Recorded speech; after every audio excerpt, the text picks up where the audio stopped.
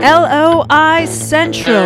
It's not just football. Yeah, hello and welcome along. It is episode 6 of LOI Central. 2021 season gets ever more interesting globally and, of course, in the League of Ireland itself. As ever, we are in association with FutureTicketing.ie. Thanks so much to Future Ticketing for the continued sponsorship of the podcast.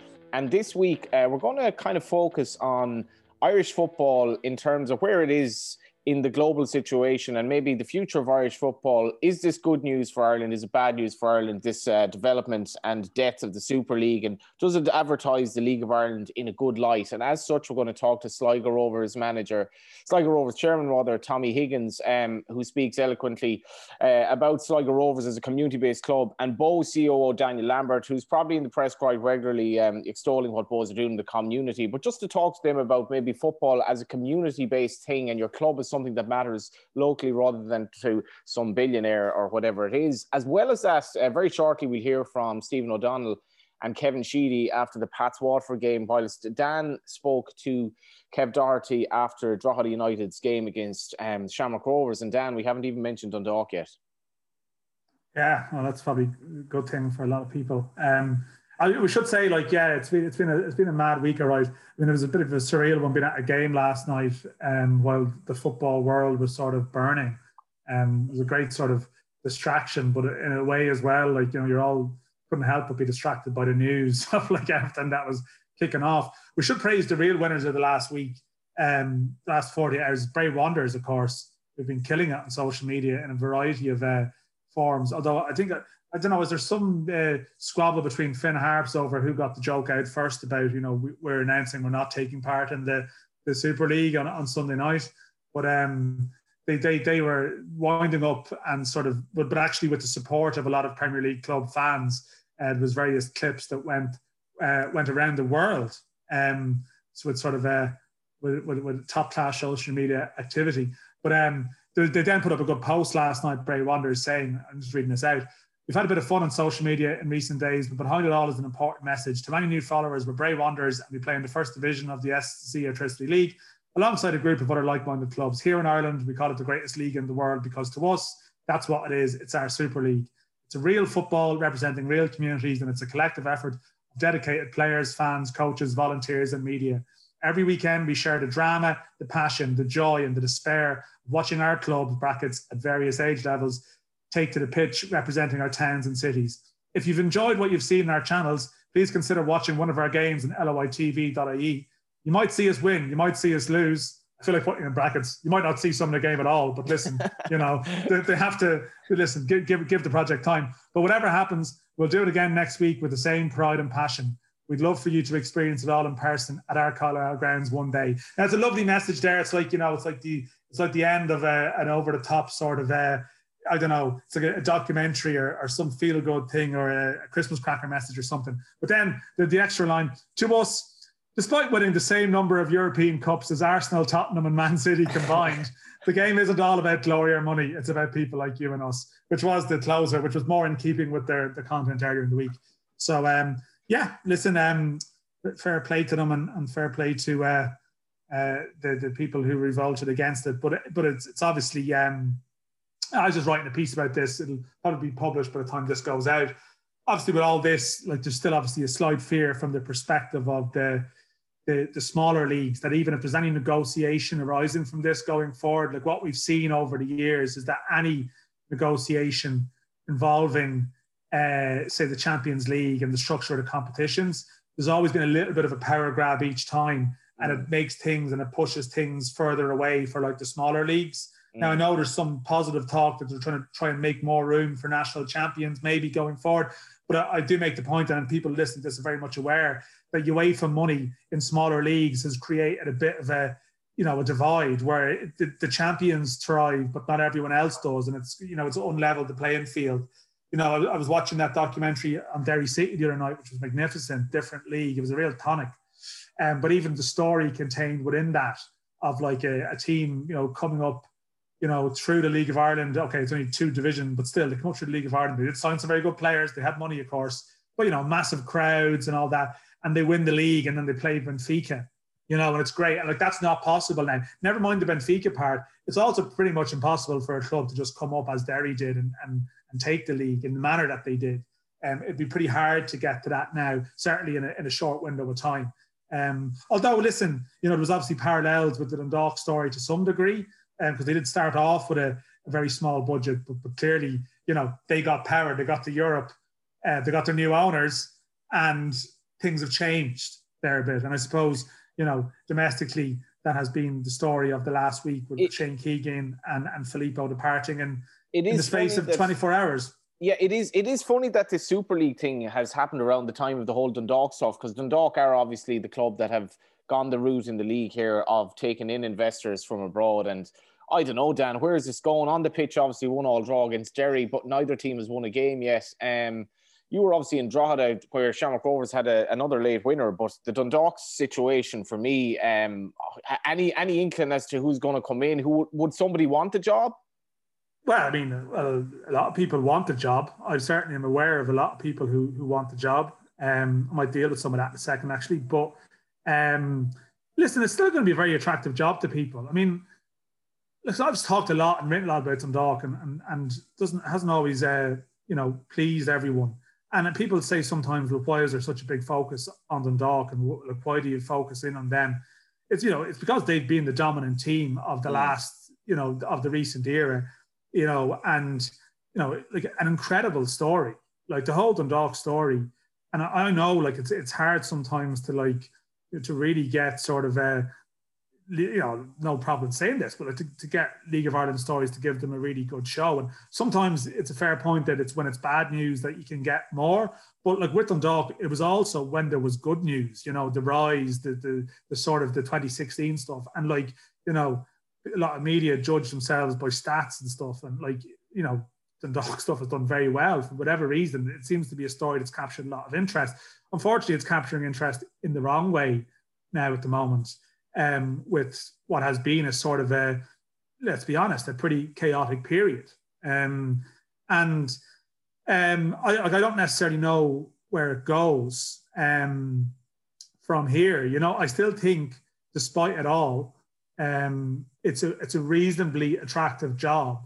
But to me, the key to the whole thing for them now is that the sporting director, Jim Magilton, and the new manager, whoever it is, I think that they need to have a strong working relationship, so that on the ground, that there's a real sort of sense of harmony there. So whatever may or may not be happening in terms of, the sort of the chairman based in America and all the complications that have come with that, that if they can still have a sort of a tight ship together on the ground, they have players there to get things going, and like they're finishing some of their games pretty well, like, and I mean, if it wasn't for unfortunately, like, I don't like honing in on someone, but if it wasn't for the erratic goalkeeper, like, I mean, they could have like 4, 5, 6 more points now at the moment, and not actually be that far off the pace, despite it all. But I think it's Paddy important. Barrett personally, because I won a few quid on the game. I thanked him personally. Yeah.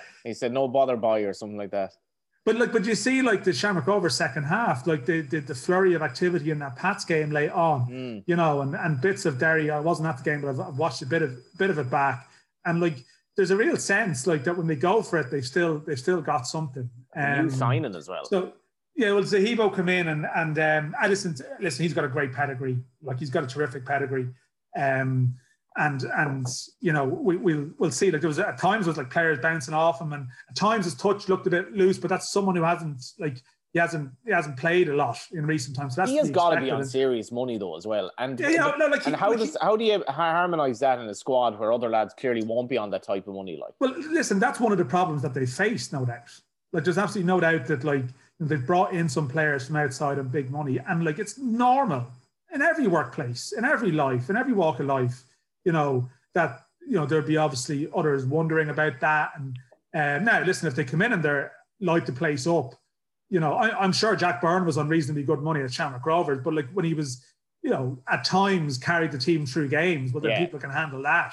Like if you have big money on someone like Kolovich and he can't get in the team, well, then that's a problem, and like what they had, like, they've had heavily incentivized contracts and and bonus payments and stuff. Management well looked after for the Europa League run, and I don't necessarily have a huge problem with that. Like if you achieve on the pitch and you get a bonus for it, it's better that than going into the pockets of, I don't know, people who don't deserve it. Although of course the counterpoint is, you can put some of it into facilities and resources as well.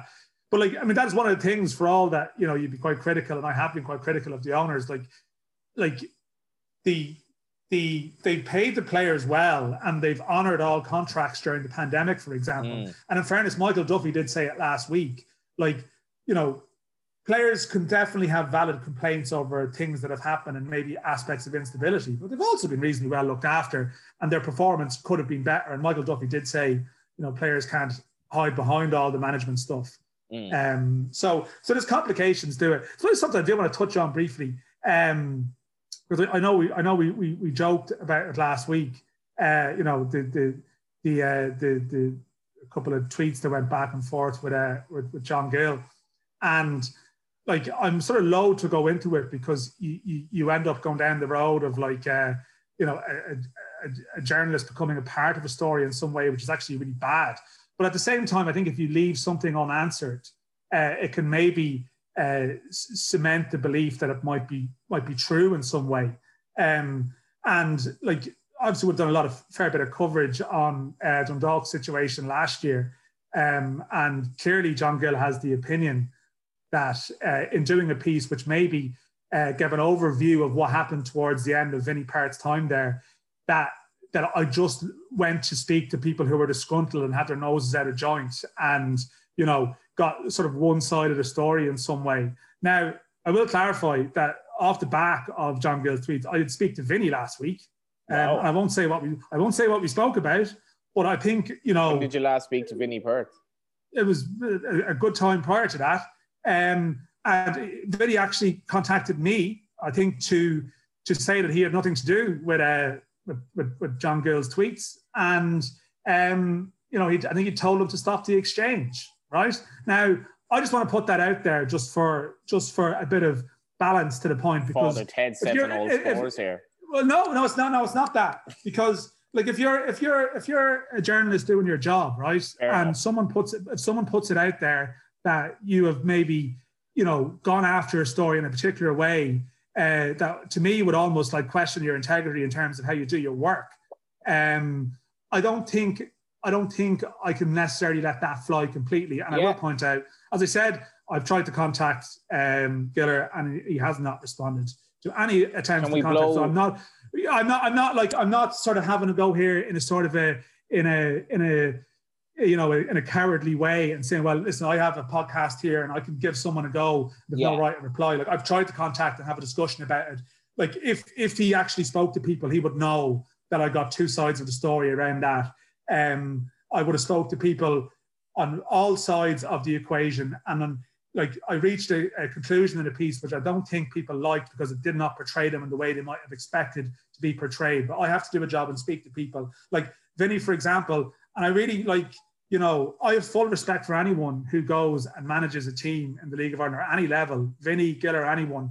We're basically on the outside, people on the fence all the time. No one really likes the media for a reason, because we're never wrong to some degree. And people who go in to a dressing room and put themselves out, out there, that takes a lot. It does take a lot of bottle, whether you disagree with all their decisions or not. And to be fair, people who have lost their jobs during the pandemic, which is difficult. It's really, really difficult. And it's hard to lose your job at any point in time. But it just to stress the point that by pointing out that things weren't right last year and things were dodgy behind the scenes, it was very well sourced information, and people know that. People know that completely to be the case.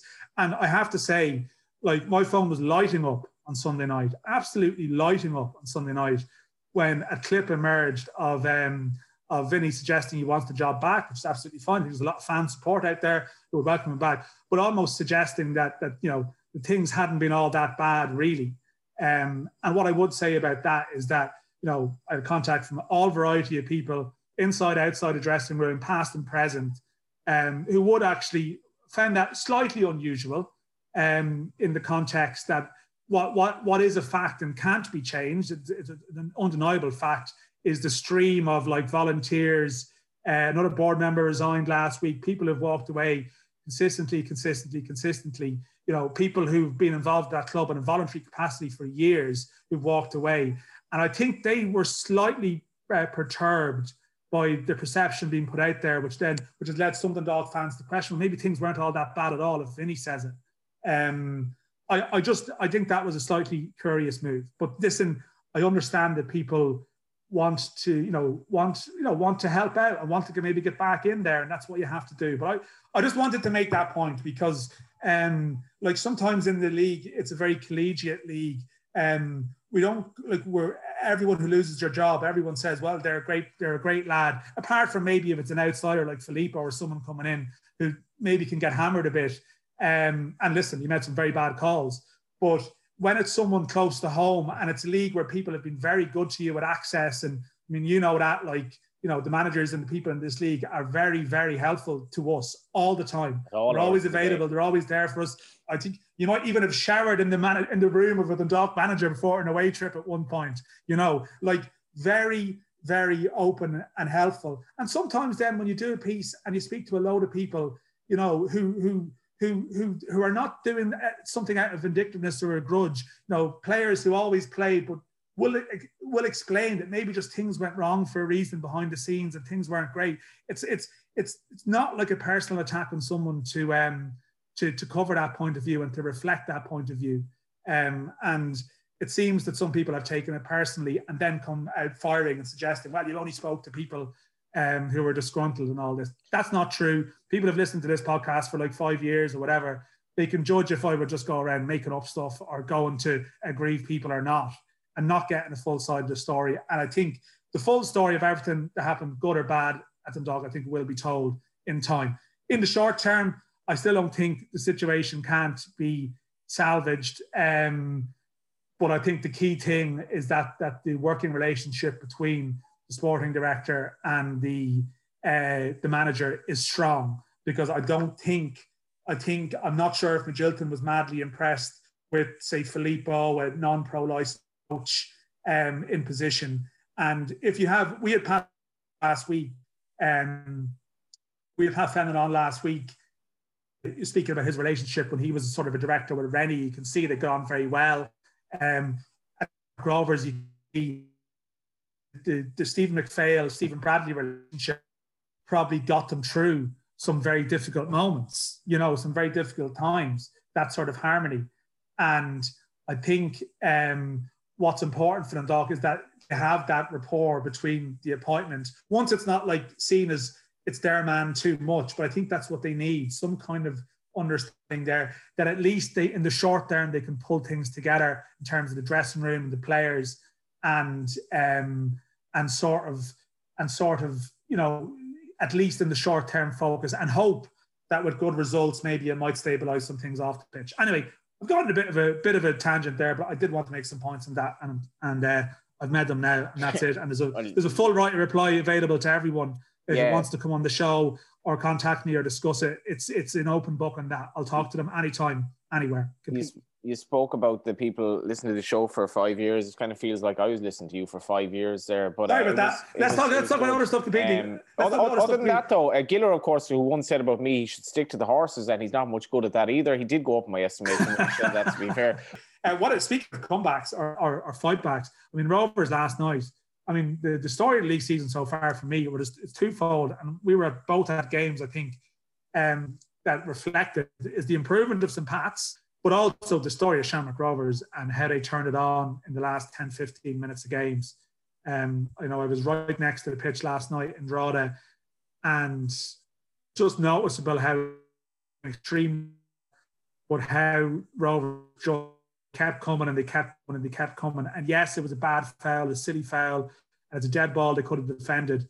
But when a team just keeps again and again, it's because it's relentless. It's that pressure that wears teams down. And Drogheda were fully concentrated for 94 minutes. They let it slip at the end. But that's when good teams keep doing it. That's not a fluke. If it happens once, you get out of jail. Happens consistently, it's champion stuff. But anyway, you were at Pats. Tell me about that. I was indeed. Well, let's hear from the managers. First of all, Stephen O'Donnell and then Kevin Sheedy. Yeah, happy with it. We got the start we wanted. We could have really driven home our advantage a little bit better. I thought played at a better intensity and tempo. But we were the dominant team in the game. But when it stays 1-0, you're always sort of a little bit on edge. It could be a set piece, could be strike from distance. So, but all in all, you can't take wins for granted, or you can't be complacent. We're delighted to win the game, and we're happy enough with our start. What about the Dundalk game? Because you got a bit of a battering at the end, but you'd been the better team, I suppose, for the first 70 odd or whatever. Yeah, I thought we were by far the better footballing team for the first 70 or so minutes. I don't think Dundalk played up through us once really. They got offensive players on, they have good players, and they went a bit more direct as the game went on and got crosses in the box. But I thought from a football point of view, we were the better team, and as you said, we could have doubled our advantage. But look, when you're playing against Dundalk, you're never going to dominate the game for the whole match, and they got a goal, and as you said, we could have easily then after that, maybe only for Paddy Power, 2 great goal line clearances, we could have lost the game. Just the changes you made tonight, the young lads, obviously Burns and McCormick, were impressive. Yeah, I thought they were good. Yeah, Dara again, now he's got 2 goals in 3, so he likes that goal down there at Richmond. So very happy with Dara, and I thought Ben was excellent. His first senior start, he's a very clever footballer, picks up great pockets of space, and has great awareness. And I knew Ben, he's a mature sort of boy for someone so young, so I knew it wouldn't faze him, and he was playing his 200 game, not his first. Yeah, he wasn't afraid to kind of stand up for himself either, which is nice to see at that age. No, but Ben's been in with us since last year, the start of last season, so delighted with him, and he's well used to pitting his wits against all the boys, the senior boys in training, and as you said, he doesn't hold back. By no means a dirty player at that, but he's what I'd say, he's made of the right stuff mentally and that, and he knows this is just the start of it. He needs to keep working hard. The hard part is staying there now, staying at a level. It's not getting there, it's staying at a consistently good level. How much better are you than you were at this stage last season? Are you getting better week to week? Yeah, it's hard to tell. Look, obviously our results indicate that we're better, but early days. Very early days, very, very early days, it hasn't taken shape really yet, but being honest, I was disappointed with us tonight in the sense of I thought if we just had played a little bit more, with a bit better intensity and a bit better pace, we could have won the game more comfortably, but I couldn't fault the work rate or that. I just thought we could have been sharper.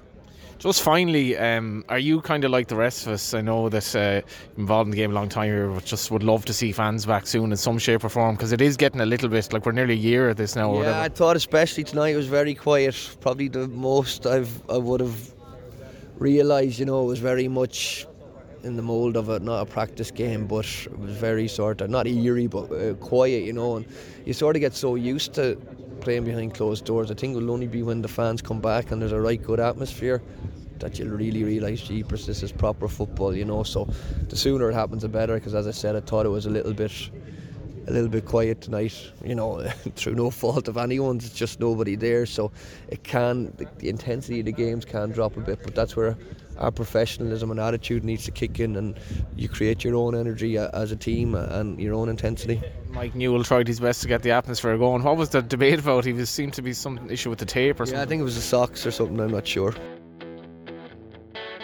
Disappointed again, saying the same things. The players couldn't have given any more. Gave 100% effort. I was disappointed with the officials. I think we had 7 players booked. They didn't have 1 player booked. We had a couple of players when we wanted to make a substitution were carrying bad knocks, and there seemed to be a problem every time we wanted to put a sub on. So not pleased with that, but take that away. We conceded an early goal, deflected goal, and from then on, Paul Martin again did everything that was required of him, and as I say, disappointed not to have got anything. You could all hear when Mike Newell was getting sent off. Was that really over blue tape on socks or not having enough blue tape on socks? It was just confusion every time. Shane Griffin had a bad twist on his ankle. We're trying to get him off. We're all ready to go, and then all of a sudden there's a problem with the socks. Their play is exactly the same. We're going on without any hassle, and the same with Niall O'Keefe. Again, he was struggling with a bad knock, and you're trying to protect your young players. You're trying to get them off the pitch when they've got injuries, and you're just getting stopped from doing that sort of thing. So my concern isn't that, it's about the players themselves, that they don't get their injuries any worse than what they are. It was the same referee in Drogheda when Mike also got sent off. Like, do you think there's a bit of afters from that? Well, I was surprised because there was nothing really warranted that. It just came from nowhere. So as I say, it was, take all that away, I was just really disappointed with the way I actually couldn't get to protect my players and get them off the pitch as soon as possible. It's tough with the schedule as well, because you have a young squad and it's busy. It is, and we've picked up a few knocks now, sort of thing. So we'll just dust ourselves down, as I say, and we'll regroup and have a look at the injuries that we've got tomorrow, and see how what we've got, and obviously prepare then for the game on Saturday. Will Brian Murphy be back at any stage, or? Yeah, well, Brian's he's part of the squad, and we assess, like every player, we assess them every day. So yeah. Your keeper to go game. Sorry? Your keeper to go game. He did again. I mean, disappointed for him. He couldn't do anything about the deflected goal. And again, everything else he did, caught crosses, his kicking was good. So, really, that's a real plus over the last few games, the performances that he's shown. Are you down bodies now? Because I saw there's only 6 on the bench. Yeah, I know, and so we probably, I don't know, obviously leave that to the physios, but hopefully they can recover quickly, the young lads, so that'd be a bonus if they did. If they don't, then we really are down to the bare bones. So we'll just, as I say, regroup tomorrow, see what we've got, and take it from there. I mean, 6 games in, do you start worrying about the table now, like just 3 points? Not really, because what I'm seeing in training and the effort the players are putting in, it's only sooner rather than later than the results will come. So I'm more devastated for them, not about myself, about them, the effort they're putting in. They can't do any more. They've covered every blade of grass. As I say, didn't really get the protection off the referee that their team did, and that was a massive disappointment. Utterly bizarre, Dan, really. I'd fear for Waterford, I'm not going to lie. I wouldn't have an awful lot of faith in the players getting the right messages from the sidelines from last night, to be honest. Yeah, I mean, it's.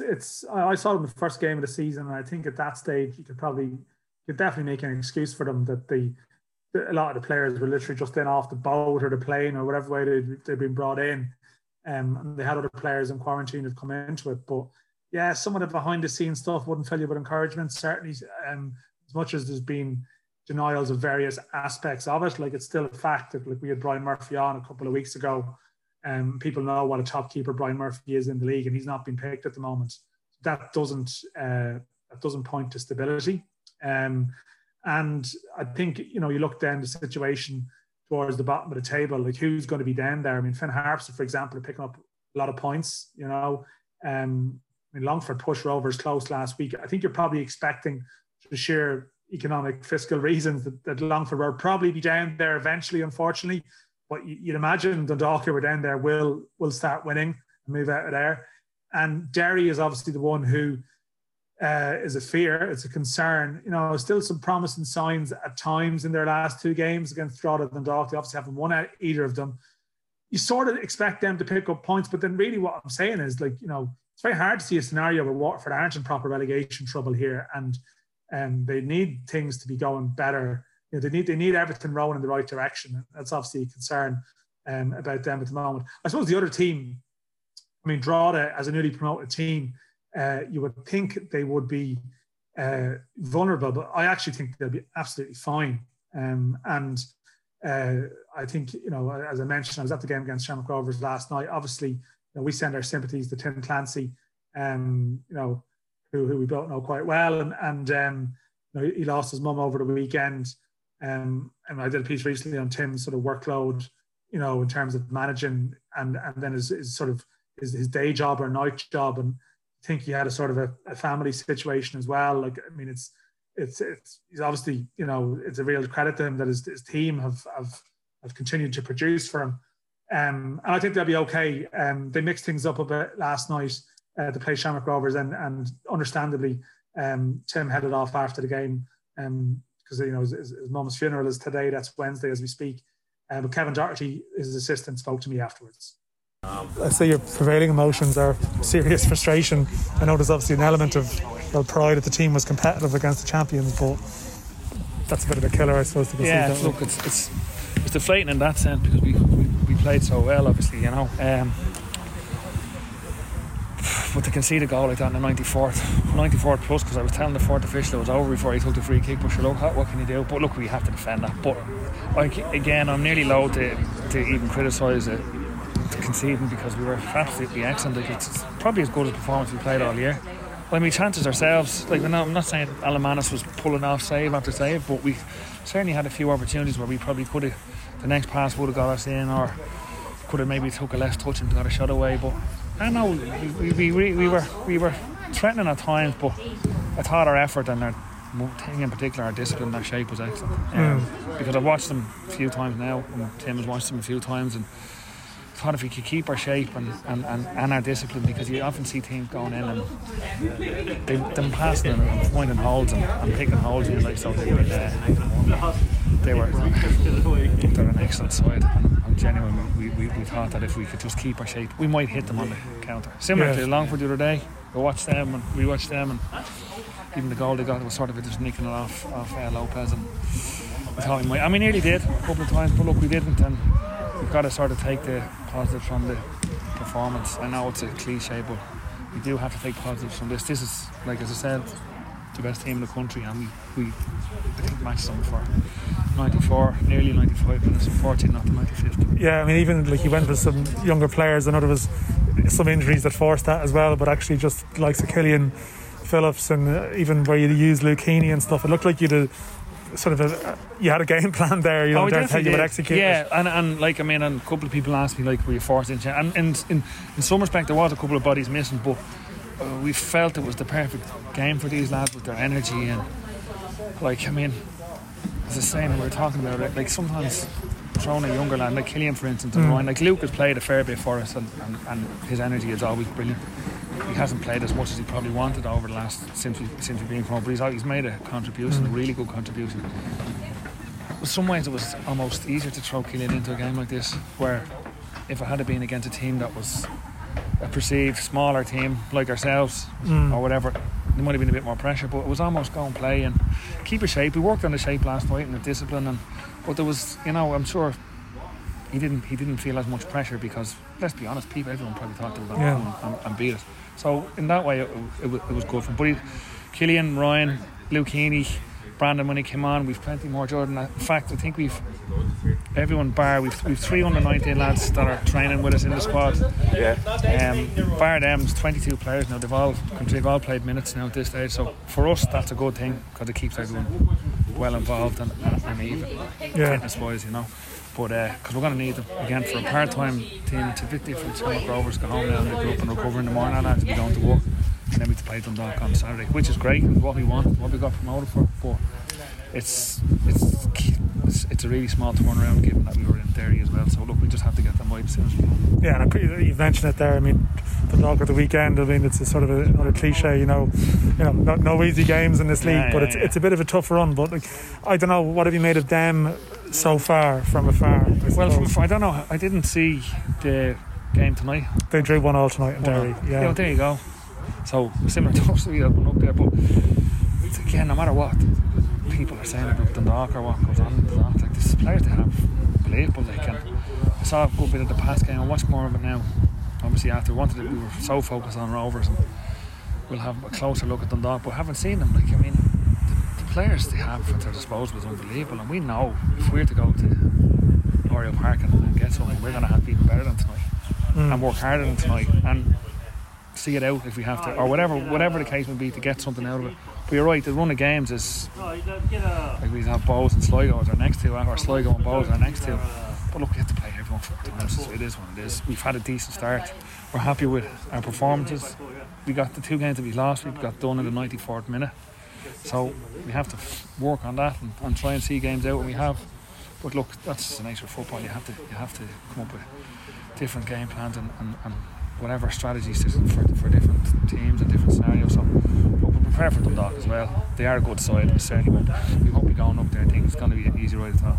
This is finally, and obviously you're speaking because Tim, his mum sadly passed away over the weekend. I mean, I know it's a bit of a glib thing to say, but you can see the team still working for him and battling for him. It's obviously been tough. I mean, this is something that, you're managing things in a part-time schedule with a heavy workload and stuff. It's obviously been a difficult time, but I assume as a staff and a group you've sort of pulled together around them as well too. Oh, yeah, 100%. And like Tim being Tim, and obviously absolutely heartbreaking for him and his family, and for everyone. We were devastated for him. But I feel he's here tonight managing the team, there's not I don't know, I wouldn't say about other managers, but as you go back to the players, they play for him because they love playing for him. He's a fantastic manager, young manager that is making his way in the game and has been brilliant since he came in, and I came in very close with him afterwards, a month or so, maybe a few weeks after he came in, and I love working with him because his passion, you can see him on the touchline, but you said the players gave him absolutely everything tonight, but they do that all the time, and I said it's because of their admiration for him and because of how much they love playing for him, and they'd have done that anyway regardless, and they do it anyway. But obviously it wasn't said, certainly wasn't even mentioned in the dressing room, not obviously they knew the situation, but it wasn't given as an extra motivational speech before the match about it. Now maybe the players did, I don't know, I don't think so. They'd have done it anyway because, as I said, they love playing for him and they would give everything for him all the time anyway. Good stuff. Cheers, Kat. Thanks. Yeah, you mentioned as well, Dan, just that Shamrock Rovers, the late goal against Sligo after they went behind, the late goal against Pat straight after went behind, the late goal to beat Longford, the late goal to beat Drogheda. They haven't really gotten going yet. It's a three-way go at the top between themselves, Pats and Sligo. Sligo and Bohs looked like an unbelievable game, really. Sligo have been playing some great football. The Dundalk goal in Derry, I thought, was a smashing goal. So there's some good football around the grounds, but the early days anyway, Sligo, Shamrock Rovers and St. Pat's flying high. Yeah, I think the big story for Sligo Rovers, and obviously you're going to go to, we'll go to Tommy Higgins now presently, but I think the fact that Mark Byrne scored last night after a great little piece of awareness from Johnny Kenny, and you're talking about two local players, who've come through. I think Mark Byrne is Mayo, but two players who've come through, I suppose, the Sligo Rovers setup, combining in a game of substance that they've managed to break through this year, with a first team that's going well, not a first team that's down the bottom and there's no option but to throw them in. Mark Byrne came off the bench and actually had that one against Dundalk, which should have stood. And he's clearly, he's got a knack of getting in the right positions. Kenny's been well publicised how good he is. There was a bit of a clanger from Finn Harp's goalkeeper last week to get him off the mark.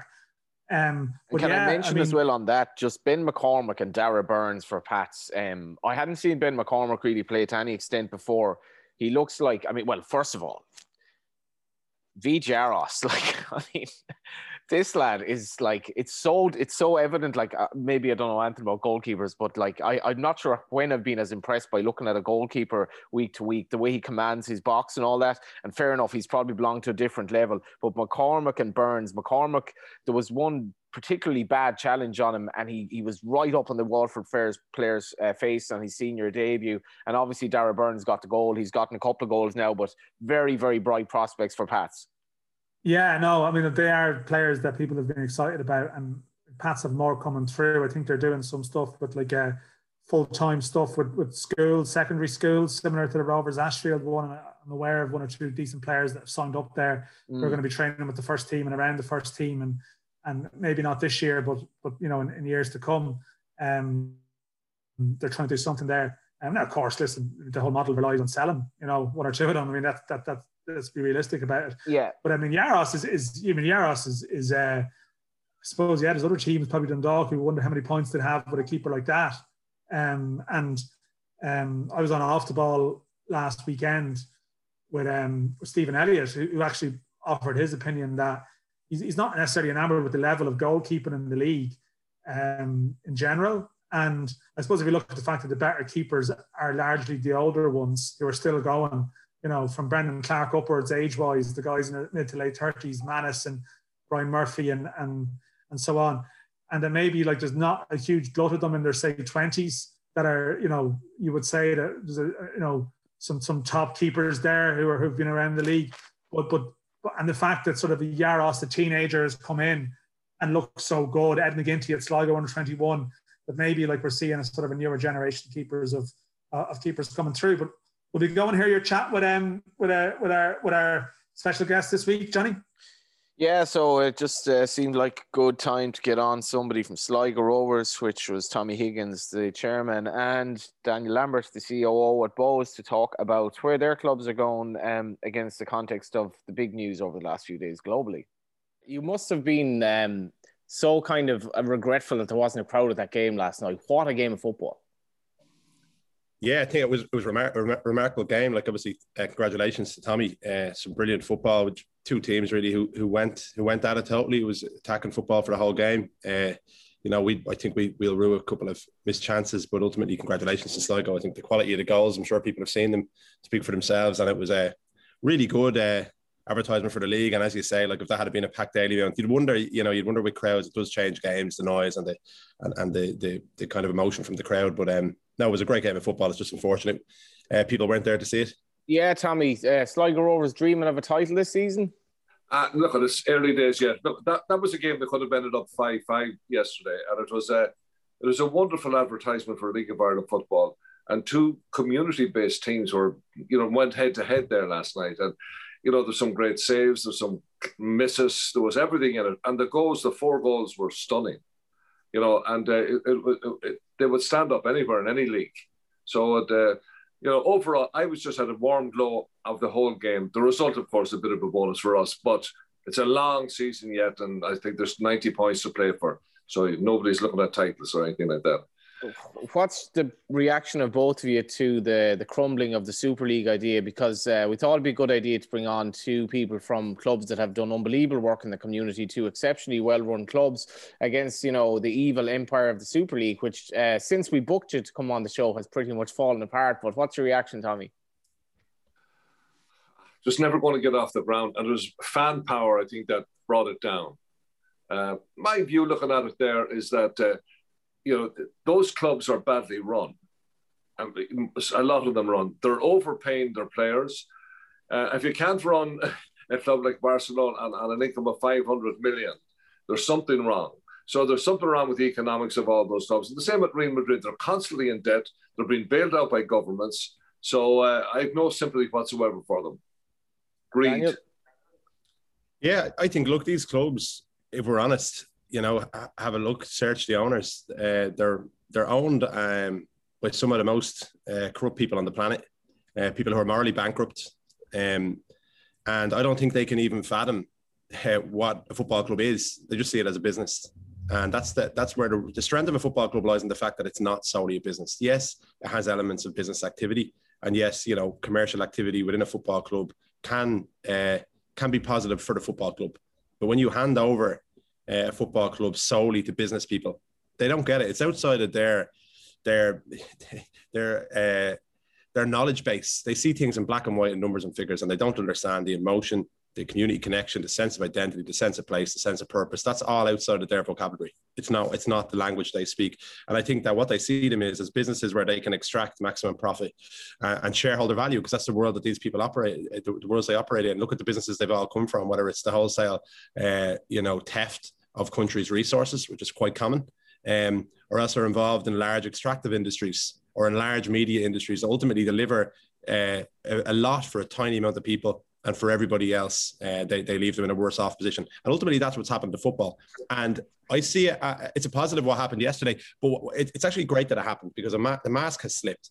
And it's amazing. I was chatting to some friends of mine who are fans of Liverpool and Manchester United. One of my best friends has been a Liverpool fan for his whole life. He's no interest in League of Ireland, never really has. And I've tried to drag him along. And I was chatting to him, and it kind of took this for him to realise, I think. And I was sort of saying, hold on, this has been happening to your club for 2 decades. Really did take this moment. What I fear now, unfortunately, is that rather than this be a wake-up call, I fear that the status quo that existed last week, which I think is already terrible for the game because it has been large swathes of the game are now controlled by hyper-capitalist forces. But I think that if people now go back to the status quo and see that as some kind of utopia, I think we've missed an opportunity here. I think now is the time that football should push back against some of the forces that have destroyed the game. And hopefully that'll happen, but I fear it won't.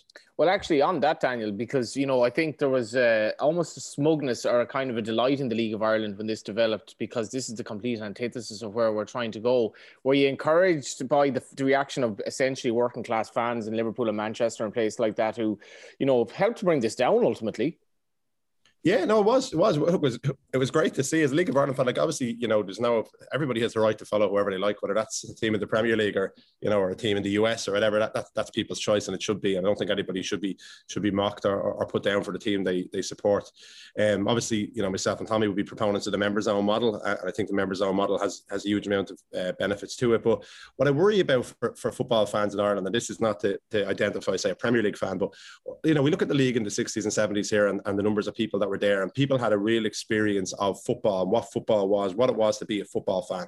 What I worry is that for the majority of people in the country now, there's been several generations of people that have experienced football solely through the show that is Sky Sports and the medium of the television. And that's just a flow. It's a one-directional flow. It's not a proper relationship. And you might take a trip over periodically, and you've heightened up expectation. You know, it's like going on holidays once a year to the beach. You sort of convince yourself you're having a good time because you've built it up so long, even though it might be quite boring. And I think the same has happened with Premier League football, in particular with Irish people, where they've a generational gap in terms of what football is about. And what football really is about is connection to place, connection to people, you know, a shared experience with people, and having this emotional connection to a club. So it's outside of just the normal. It's very different. It's more of a spiritual experience or something akin to being a follower of a church, maybe. But it's certainly not. Everything else in life is transaction based and run by big business. And I think that it's worrying that that's been lost, because I think League of Ireland is a brilliant example of that. And like last year, it's happened to all clubs in the league, I'm sure. Like, we played Chelsea last year, Lampard's first game, and older Chelsea fans loved Dalymount, loved it. They're saying this is brilliant. They felt something that had been lost. But younger kind of Irish Chelsea fans, I suppose, come in and they expect something that isn't really real, because it's built on sand. As Tommy said, these clubs are all for the most part like bankrupt anyway. Yeah. So some of them built on Arab sand, obviously. It's funny, Tommy, that he mentioned the church there, because Eamon Sweeney's book, There's Only One Red Army, has that theme on the front of it, as if you were a disciple following a football club. And what Daniel actually describes there, to be fair, is actually not the case in Sligo, because Sligo is an exceptionally well-supported club in a small town. But how have you done it, and how have you reacted to this in general? Well, I'm just there about a year. I'm still learning the ropes a bit, you know, but I've been a fan since I was 6 years of age. My father brought me, the same as everybody. They brought their parents brought them to the first League of Ireland games. But I think Daniel is absolutely right. There's a generation there missed out. But there's some very, very good signs in the League of Ireland. Have to congratulate Daniel there. They're redeveloping their stadium. Finn Harps are redeveloping, our good friends and neighbours up in the northwest. And we have a master plan coming out. I'm not going to say too much about it now. It'll be out in a couple of weeks. Tell us. We have our own brand. No, I'm not going to say anything. And it's going to be very ambitious. But you have to be ambitious. And I think we missed out a generation there. And the GAA and the rugby at our lunch. If you go back 30 years or so, 3 men and a dog going to rugby games. And I remember being at a demonstration, passed by there one day, where they were trying to put, Connacht was nearly going out of business. And they had the whole pile of people from Galway come up and then a march. And look at Connacht now. There were 600 people going to their games. Now there's 6,000 people going to the games. It's a marketing thing to do with it for the FAI to get involved. Now we all can throw our hands up in the air and complain and whinge and do everything. But I think the clubs have to do something about it. And there's a new mood about, and in fairness, more attention has been paid to the League of Ireland in the last 12 months than the previous 20, 30 years. And there's a credit to the new regime in the FAI. And I'm very, very hopeful for it. And we're going to press forward, and so is Daniel and Finn Harps. And I just looked at a game there last year. What's missing in the League of Ireland at present that I see is the presentation. Last year there was Shamrock Rovers and Dundalk. It was a wonderful night's entertainment.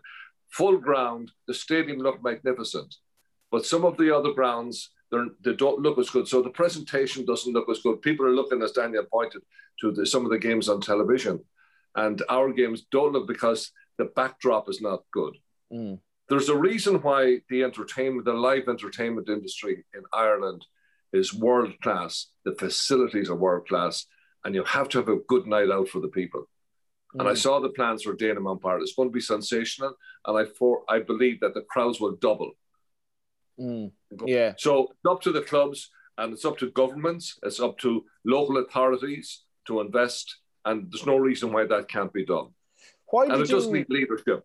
Yeah. Sorry. Why did you? I mean, we spoke about this. You were kind of an advocate of the MK Dons back in the day, I suppose. Why did you support that at the time? And what has maybe brought you around to the thinking that we can do things differently, or would you do things differently now if something similar presented itself? That was 25 years ago, and that's never going to happen. But at that time, we had a parallel plan for the League of Ireland. We were going to put, look, it's over and done with it. That's never going to happen again. It was one of those things. I think it was the right thing at the time, and it would have increased the profile of soccer in the country. But I keep saying the GAA and the rugby came along and went into that space where there was a vacuum, and the FA had never built on there's 20, 30,000 people going to League of Ireland games. And I was one of them myself. I remember going down to Flower Lodge in Cork, going to the football match, and we packed, never built on it, and that there was a vacuum there. It was lost. We are now, forget about the past. It's over. We have just to think of the future. And I would be very what's the word I'm saying? I think I'd be very hopeful for the future of the League of Ireland. But it's up to the clubs. It's up to everybody else. It's up to the FA to drive this forward and don't miss an opportunity. If you look what's taking place on the pitch, just look at the pitch. The pitches are better. The football is much better. It's faster than what it was 20, 30 years ago. The product is very, very good. Talent is good and it's increasing all the time. And I think we don't get the credit for it. I see that. I says I'm new into it. I'm looking at it in a new context. Yeah, I'd agree with that, Daniel. My kind of fear with the League of Ireland is that we'll all regret the good days, like right now when we were in something of a revolution and things were really on the up. I think if it ever did get really popular, we'd probably, in a strange, nostalgic way, pine for the old days. But where can we go with this league? Yeah, and I think you're right. I think, look, the League of Ireland is a countercultural activity, really, for the most part. It's outside of the norm, and it'll probably remain outside of the norm because mass marketing works. People used to drink Harp, and now everyone drinks Heineken, and they're probably equal quality drinks, but marketing works for Heineken, and it'll work for the Premier League. So that's on the macro level. But I think the league, like Tommy said, I think for us at Bohs, like we've obviously, like a lot of our stats over the last 5-6 years are really encouraging. And this isn't like in any way I suppose we still have a long way to go and we can always improve, but we have managed to double our attendances. We've vastly increased our commercial income and we've managed to double our membership. And there's been lots of really positive signs, more than triple the number of youth teams. So these are all good steps and they point towards, I suppose, there's growth there for sure. And Dalymount now hampers us because Dalymount was sold out for the whole of 2019, the start of 2020. And I do think of the new stadium that we can get 6,000 a week. I firmly believe that we can get 6,000 every week, and certain games will be sold out, and that'll drive demand for season tickets and memberships, and we can have a really good level of attendance over a season. But I do think you have to be realistic about where we can get, and I think to get to an average attendance across the league at 5,000 or 6,000 will be a big increase on where it is now.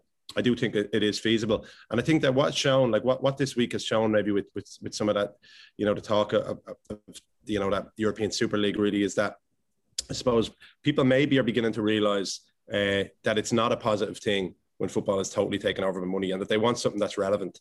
And, I've spoken about this before to people, but, it's a really important point. I think that in people's lives, the touch points for them as people are so few now. Like if you take a walk through Glasnevin Cemetery, it's really interesting. A lot of the gravestones, it says like, Johnny Ward of, Carnlough Road or of Hollybank Road. So in housing, people lived in a house, they lived in it for life. They didn't see the house as something that you could profit from and move around in. And now today in Dublin with rents and everything else, most people are moving continuously just to afford rent. So that touch point is gone. Your neighbours maybe are gone because you're moving so fast. Your job situations are fluid. People are given short-term contracts. They're changing. They don't really have vocations. They're kind of in this world and a lot of jobs where you're struggling to understand what the outcome is of your work, of your efforts. whereas they were obvious in the past. So you've got jobs, you've got housing. Then you look at things like the church. For obvious reasons, people don't go to church. The family unit is broken down a bit because of the transient nature of jobs and housing. So that's lost. And then you look at things like unions, which have become, less strong, and people have less free time. So a lot of these points through your life that identify you as a person and give you meaning have been lost. But football club remains, and people can start following Sligo or Bohemians or Derry or Cork City as a child and follow that club for their whole lives, knowing that that's something that will be a constant.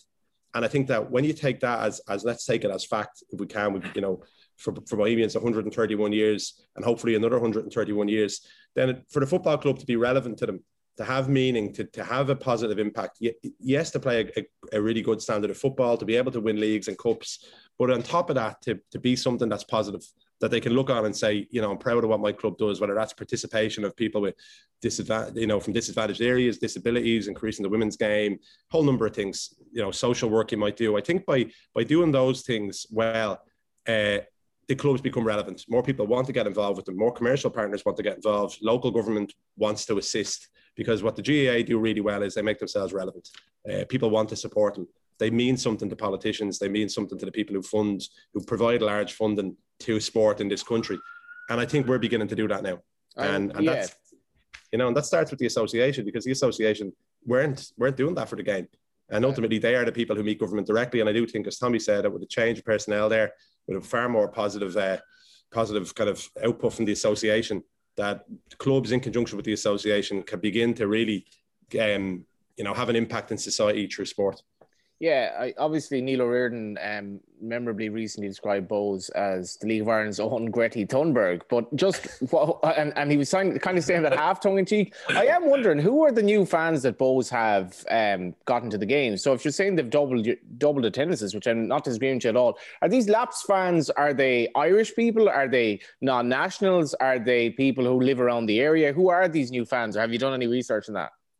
Yeah, a little bit. What they tend to be is a mix of two things. They're younger people who just haven't been Bohs fans in the past, and they tend to be a lot more families who just live in the local area. There's been a change in the area. Phibsborough and Dublin 7 was traditionally kind of a flat land, I suppose, of bed states. A lot of those houses have changed to young families, and these families are coming in and they're playing with the youth teams and coming down to the games. And also then you've mentioned there's a mixed population, so we're seeing more fans from different backgrounds, different countries, which is great. But I think that all clubs can do that, and it's about just putting, like, people know who you are. I think for too long in League of Ireland there's an echo chamber of League of Ireland fans, and really passionate people, great people involved in all clubs, brilliant fans obviously, and but not reaching outside of that group. Not, barely a fan asking someone else to come. What hasn't been a demand from the public, coming from the general public, of people who aren't connected to the game, who are saying, that's something I'd like to get involved in. And I think that we can do that. And members-owned clubs are probably best placed to do that, because it's a pure message, and it's a really strong message to get involved and be an owner of your football club. How is Sligo Rovers run, Tommy? Well, it's like, I get what Daniel says about the housing and people having to move out. It's slightly different than Sligo. It'll be more stable, and our fans come from a wide area. We have a season ticket holder that comes from Belmullet. It's the guts of 100 miles away. At Mullingar, lads come from Dublin, Mullingar, Enniskillen, South Donegal. It's a wide area. People think nothing in the country travelling an hour and a half or whatever to go to a football game. And the club it's totally voluntary that we run. We've only a couple of backroom people that are on salary, but everything is voluntary, and I like it like that. I also wouldn't. The German model is very good, also, where the fans own the majority in the club. I think Bayern Munich 75% is owned by the fans, 25% by Adidas and whatever. And they do that to finance the new stadium. Very, very well-run club. And all the German clubs are very well-run compared with the nonsense going on in Spain. So coming back to Sligo, it's, there's a great love for the club, has been forever. And we're coming up now to our 100 years in 2028. And that'll be a big occasion. But great support, and when we started, we were in a shocking state last year. We lost our first 4 games, and no money coming in. I mean, but the fans rallied round, and we had a wonderful fundraising and got us going again. We ended up in Europe. It's a great story, and that can happen this year as well. I mean, the teams aren't down at the lower end of the league this year can end up in Europe by the end of it. You mentioned it's a wonderful competitive league. It is. It's as good as any league. It's so competitive. You mentioned the fundraising. Like, it genuinely amazed me in Sligo, and I say this with not lacking envy here, coming from a Galway perspective, where there's a lot of things going on in Galway. Galway United has always kind of struggled to really get proper support at any sustained level. And in Sligo, you have a professional football club, but when you actually do need to raise money to pay professional players to keep things afloat, the community, the club seems to mean so much to the community that it always rallies around. And that's what makes the club. And it's very, very difficult. We're constantly fundraising. We're constantly looking at the money. But, it's well run. And there's a very good bunch of people running the club at present. Very, very good people. Everybody has some different talents, and they all support it. And I said the community spirit. And now I see, and the players are great too. They go out into the schools and do all that. And then the kids are getting involved, and at present there's a great vibe in the club at present. Isn't that what it's about, though, Tommy? And like I do often think of you, Daniel, because in terms of Bohs and what they're doing, and Brano's kind of said, "Are we even a football club anymore?" And that's kind of said in jest, but like I wouldn't necessarily, as a Man City fan, be like, just really, really delighted with the progress the club have made because of the context behind that. And a lot of it for me is going to a football game. Granted, I want Galway United to win, but it's more seeing people, seeing happy faces, seeing happy children, seeing generations of people go to games, see new faces at the ground, and see people enjoy themselves for 2 hours. Because football is about escapism, and you can be a lot more than just winning games. You can be about a community vibe and a sense that might have been lost over the generations, where you go to the showgrounds, you go to Dalymount, for those 2 hours, you're genuinely in a happy place. Well, I think you also want to, sorry, Daniel, you also want to have better facilities for those people. I want them there for 3 or 4 hours. They can go before and after. And I think you have to have better facilities. And you have. I think all the stands need to be covered. You can't have people standing out in the rain. And again, if I come back to the entertainment business, the concert business, world-class facilities here. And that's why you have a world-class industry, because the investment went into it. Harry Crosby did an unbelievable job at the point. You have Vicar Street, you have, the Bordgas Theatre, you have the Olympia Theatre, wonderful facilities, and people flock to it because it's a great night out. And we have to do the same for our football clubs and increase the facilities and make it a great night out for people. Yeah, Daniel? Yeah, I just think as well, when you say, look, getting involved in these things, I suppose sometimes people might wonder, and it's a fair comment if you're, if looking out to say, oh, well, all of this stuff, what has this got to do with football? And ultimately, you should concentrate on the game, right? And I think the two things don't overlap in any way. They don't impact upon each other. And if anything, they impact upon each other positively. So if you talk about like a members owned club doesn't have private investment. Another club, and the way I just visualize it as there's a pipe coming into Club A with a private investor. They can turn on that tap or turn it off, and that can deliver things that they need, whether that's a centre forward or it's staff or it's a development. In general, that's the mechanism to raise funds quickly. With a members-owned club, you operate in an environment and an ecosystem of people, and that those people are around you in Sligo or in Dublin, and then they can be further afield. They can be in Ireland in general, or they can even be international if they buy into your values. And ultimately, the ability of a members-owned club to survive and prosper is dependent upon a large group of people having a love for that entity and being willing to volunteer time, buy a shirt, go to a game, become a member, whatever that the actual kind of manifestation of that love becomes. If it's distant, it could be buying a shirt, and if it's local, it could be becoming a member. And the ability to grow that group of people is dependent on you being something that's viewed as something that's positive, ultimately. Because people, success on the pitch doesn't generate that kind of activity consistently. And it's the one thing you can't guarantee consistently. But if you do the bit off the pitch really well, and you do it in a way that instills a pride and a sense of love in your club, you will grow that.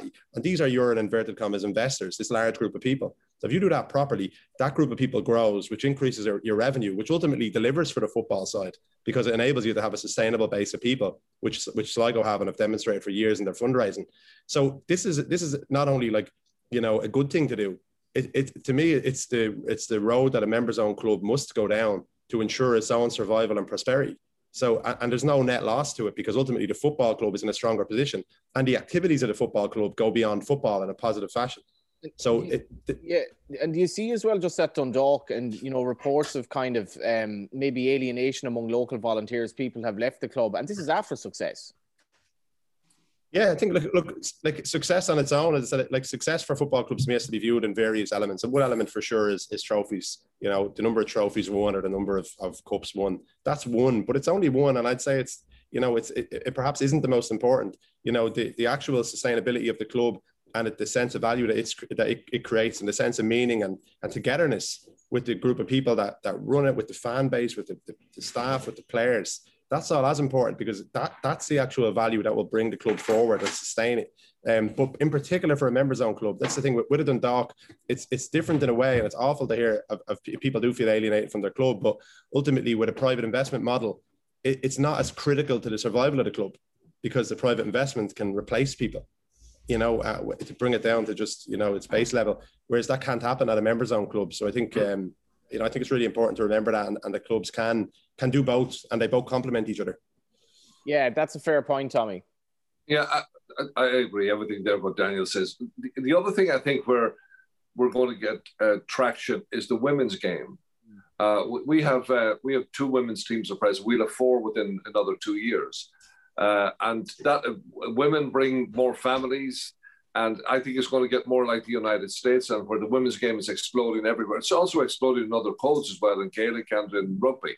This is I think just on the Sunday Independent front page on Sunday, they led with the women's rugby against France, and there was no surprise about that. But the League of Ireland has failed in terms of attracting not only getting proper football teams for the women, but getting women to actually watch the game. We've a terrible support. It's totally male dominated, and that's something also that we need to change. Yeah, I think facilities will help that. You have to create a nice, good facilities. You can't have women standing out in the rain at that. So, I think that the investment is needed in the game. We're a community club like Daniel. It's expensive to run 18, but to run 4 teams. And so there's a lot more money needed to come into the game. And that's where I think governments and UEFA or wherever the funding, more funding has to come into the game to help and support and to move the game forward. Well, on that, Tommy, we saw a tweet from Micheál Martin this morning. I think it was this morning, just in relation to the Super League, and it was pointed out by Carol Shepherd, obviously, who's plenty of League of Ireland experience, that Micheál Martin shouldn't necessarily be focusing on football just in relation to something about a Super League. What about our domestic game here? And I still don't feel the government in this country has any idea of the potential of football in this country as an industry. Now that Brexit will basically prescribe young kids from going until they're an adult.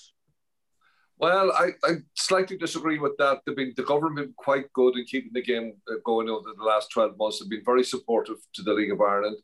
And they have been supportive. I'd say, Danny, they've been supportive to you with your football stadium and Finn Harps as well. So there's a new way of thinking, and everybody is giving out too much about politicians as well too. It's crazy stuff going on there at present.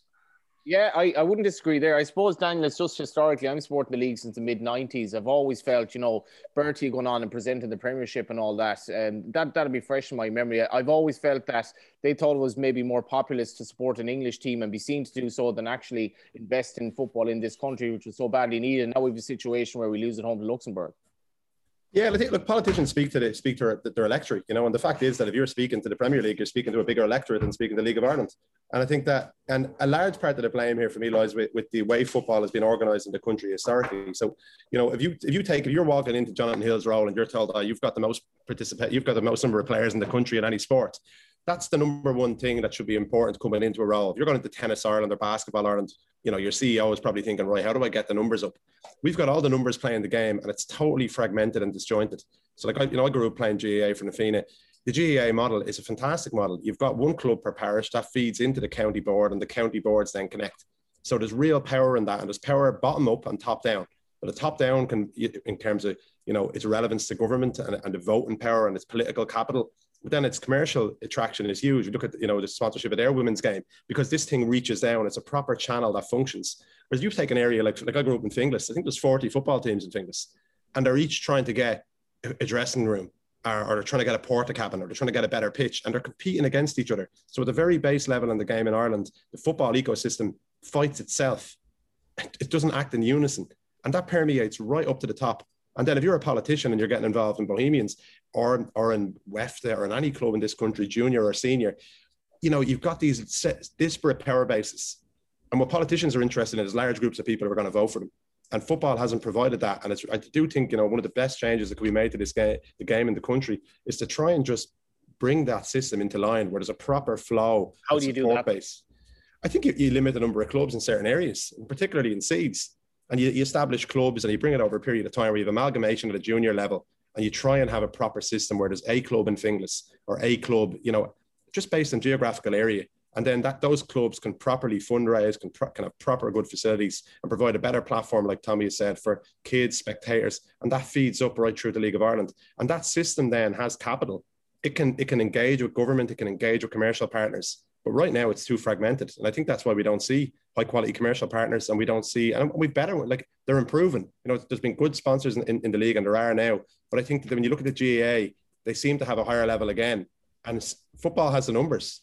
You know, football has a higher number than the GAA, so it can do this. It just needs a bit of reorganisation. And I think that's a step that should and probably could be taken. Before we wrap up, lads, I'll get you to Tommy first. Obviously, just looking at a poll in the UK this morning, I think 97% of fans over there want to go back to games. They're ready to go back to games. We're not in a situation in Ireland where we've been vaccinated at all to that level. But would you go to a game if Sligo Rovers had fans in at the weekend, or do you think people are ready to go back when they get the nod? And how kind of prepared is the showgrounds for letting a limited number of fans back in? They're bursting at the gut to get back into football stadiums. I would say that there would be a huge interest, and in other sports as well. There's a pent-up demand, as there is in the entertainment, in the live entertainment concert business. Pent-up demand for getting back in again. And I've no doubt, look, this will all pass. All crises pass.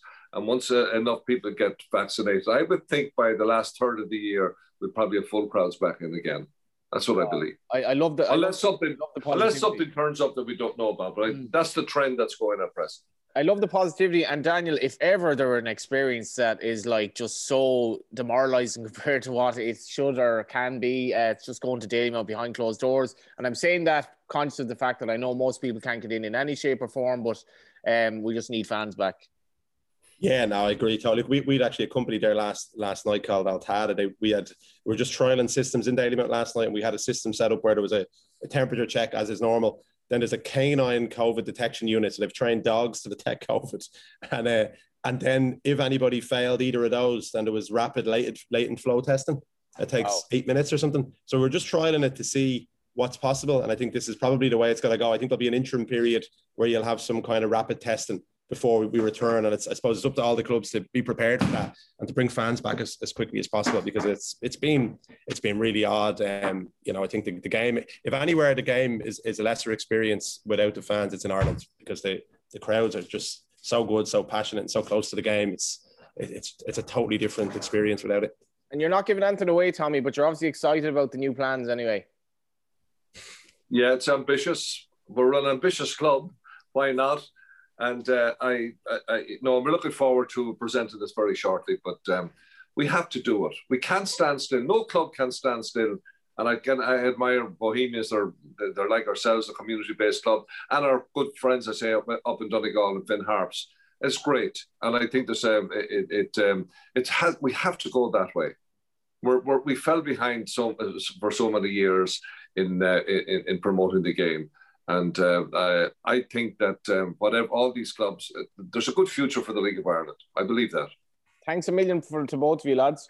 Thanks to Daniel and Tommy there. It's refreshing to hear, Dan, just these proper community-run clubs. I've always been very envious of Sligo Rovers, just the way they run. They don't have to deal with the level of support maybe for other sports and the arts and maybe not the races, but Galway's just a place where there's an awful lot going on. Sligo's properly maybe a football town, really. Did you just basically say there's no art in Sligo? That's your line. Galway. Sligo is a cultural backwater, says Johnny Ward. The arts in Galway is just a euphemism for getting steamed anyway, and we all know that. Like, that's what happens in Galway, or what was the case anyway. Look at his painting, but let's go to the pub. Yeah. Let's go to the pub. Yeah. And I know exactly what you're saying. But I mean, if there's any Sligo-based... I don't know, Sligo had normal people, which was a big contribution to popular culture. in recent times, even though the main character, benefit from it. Well, there wasn't there a poster of Raf Guitarro in the room, but wasn't the whole point that in the original book he was the young lad was before he just got into like rampant activity with his girlfriend, was obsessed with football, as in soccer, the foreign game. But clearly for the TV market, they needed to make him into a GA icon with O'Neill's shorts, because we have to, when we advertise ourselves to the world, it has to be GA to the forefront. Listen. I mean, do you think to an extent, I understand why that is. A lot of young League of Ireland fans were probably lost to the league when they discovered sex and so on. They just, they were like... A lot of young League of Ireland fans didn't discover it. That was the problem. Well, that was that as well. A lot of them are still going to games, like. Or they were. Obviously, we implore the government to look after the needs of people who want to go to games, including me, to be fair. I did not know where that was going, son. Neither did I. I implore the government to look after the needs of... Excuse me? Four-star pizza. Terry the Tiger won last week. Sorry. Yeah, I mean, no, you can't just gloss over that. We want to apologise to everyone who entered the quiz last week, but stress to them that the integrity of the four-star pizza quiz, it means everything to us. It is in every fibre of our being. We want this, and we promise you that this is a completely independent process. The fact that the Galway United media officer runs, is a co-host of a podcast where the winner of the free giveaway with the help of Four Star Pizza was the Galway United mascot. We got to admit, the optics aren't great. We're a bit like, terrible, really. It's sort of like that Little Britain where the politician is given the sort of comical spiel. But we have to explain that it was a genuine win for Terry the Tiger. Did we get a picture of Terry with his pizza? We haven't yet, because he's getting it this week by request. So yeah, I'd imagine it'd be pretty messy, really, like sort of joint hands, like how because he entered as Terry the Tiger, he has to, for the integrity of it, eat it as Terry the Tiger. Yeah. So maybe we should see that. But anyway, this week's question is the big question that everyone's been waiting for. So I did reference earlier, Different League, the documentary about Derry City's rise and entry to the League of Ireland. And they entered the First Division, the League of Ireland First Division, in the 1985-86 season. The question is, and you can send it as ever, hashtag LOI Central or tweet at LOI Central Pod on Twitter. The question is, who were the champions of the First Division that season? First winners of the First Division. Send us your answers, please. And you put yourself in with a shout of some good pizza on us. And four-star pizza, of course.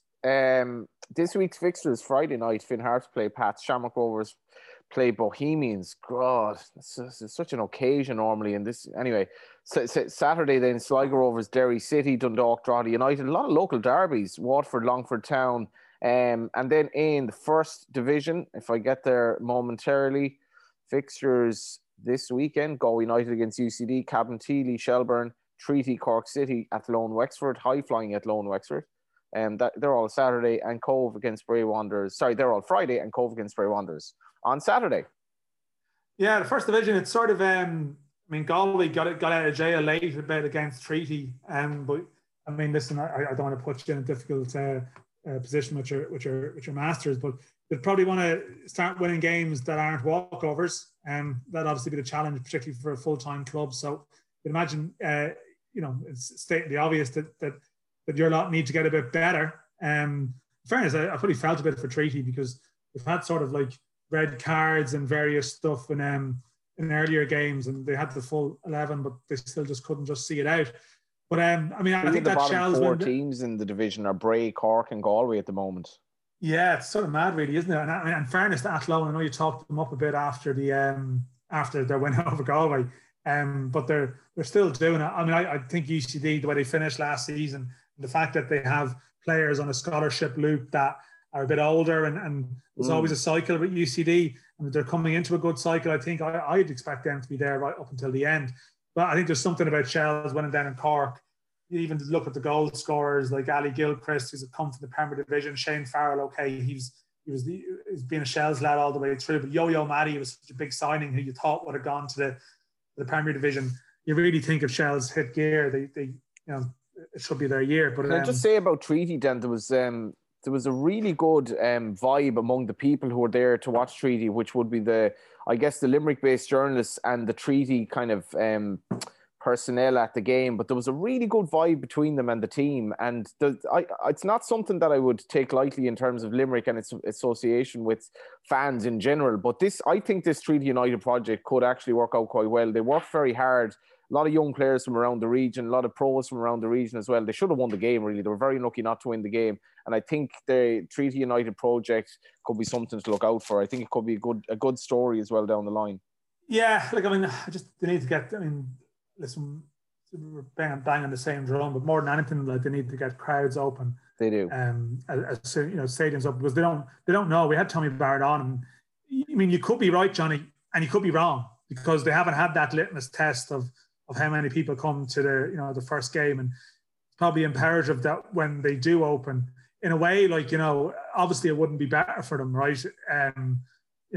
Everyone wants fans as soon as possible, but in a way it'd be better if it was the start of a season when fans opened, when fans come back, because the danger is they're sort of mid-table whenever it properly opens, and it's hard to build a buzz around that. But then again, the fact that the playoff picture is so open in the first division, even if they're in with a shout of that, it'd be good. Oh, they're 100% being a shout. There's absolutely no doubt. I think they will. I think they will. Yeah, and it's an interesting towards the end of your chat with Tommy and Dan Lambert, even the detail that Dan mentioned about, say, testing and what clubs are going to do. And we need crowds back. And seriously, government, get your act together in terms of outdoor activities, crowd spaced out. It actually, I think it would help people. It's like the game last night. Seriously, this is just it really does get tedious after a while. I think Stevie obviously mentioned it as well, Stevie O'Donnell, but it's I think at this stage we have to start at least looking into getting some attendances at these games. Yeah, well, I think once you get over a certain threshold of vaccinations where certain cohorts have been done, it's easier to make the case. You have to be sensitive about it, but there's no doubt, there's a thing ongoing this week about, will the Euros come to Dublin and stuff. I don't care personally. Neither do I. I think it's more important that, people who are missing the regularity and the togetherness and the belonging of their sports team here, whatever it is, whether or not they've had sex and whether or not they've met a girlfriend and so forth. or a boyfriend, Johnny, or a boyfriend. Yeah, absolutely. I think it's more important that, without being a bit NIMBY-ish, that we sort of look after the sports fans here who need that understanding or that sort of connection back. And yes, clubs obviously financially need their cash as well, but I think there's a deeper meaning to it. Last night I'm in Drogheda, and there's now regular that there's just locals over the wall at both sides of that set. I'm pretty sure there's a couple of Rovers fans there last night as well. Because there was positive chance towards Alan Mannis and stuff, or I don't know, maybe a few substances had been imbibed, that people were just merry and happy to be out, that they were just cheering for everyone. I wouldn't be surprised if there was a bit of a mix, but you're at the stage, and we've all been through it, where you probably condemn it and you don't encourage it. And now it's just I tell you one thing, though, I can understand why local lads, there's a lot worse things they could be doing out on the streets than hopping over a wall to watch the game of football for a couple of hours. It's a very understandable thing for people to try and do it. And hopefully they're back on the inside of the fence soon. Just on that point, when Daniel was on about the sniffer dogs, can you imagine sniffer dogs at League of Ireland games at a regular basis? It'd be interesting.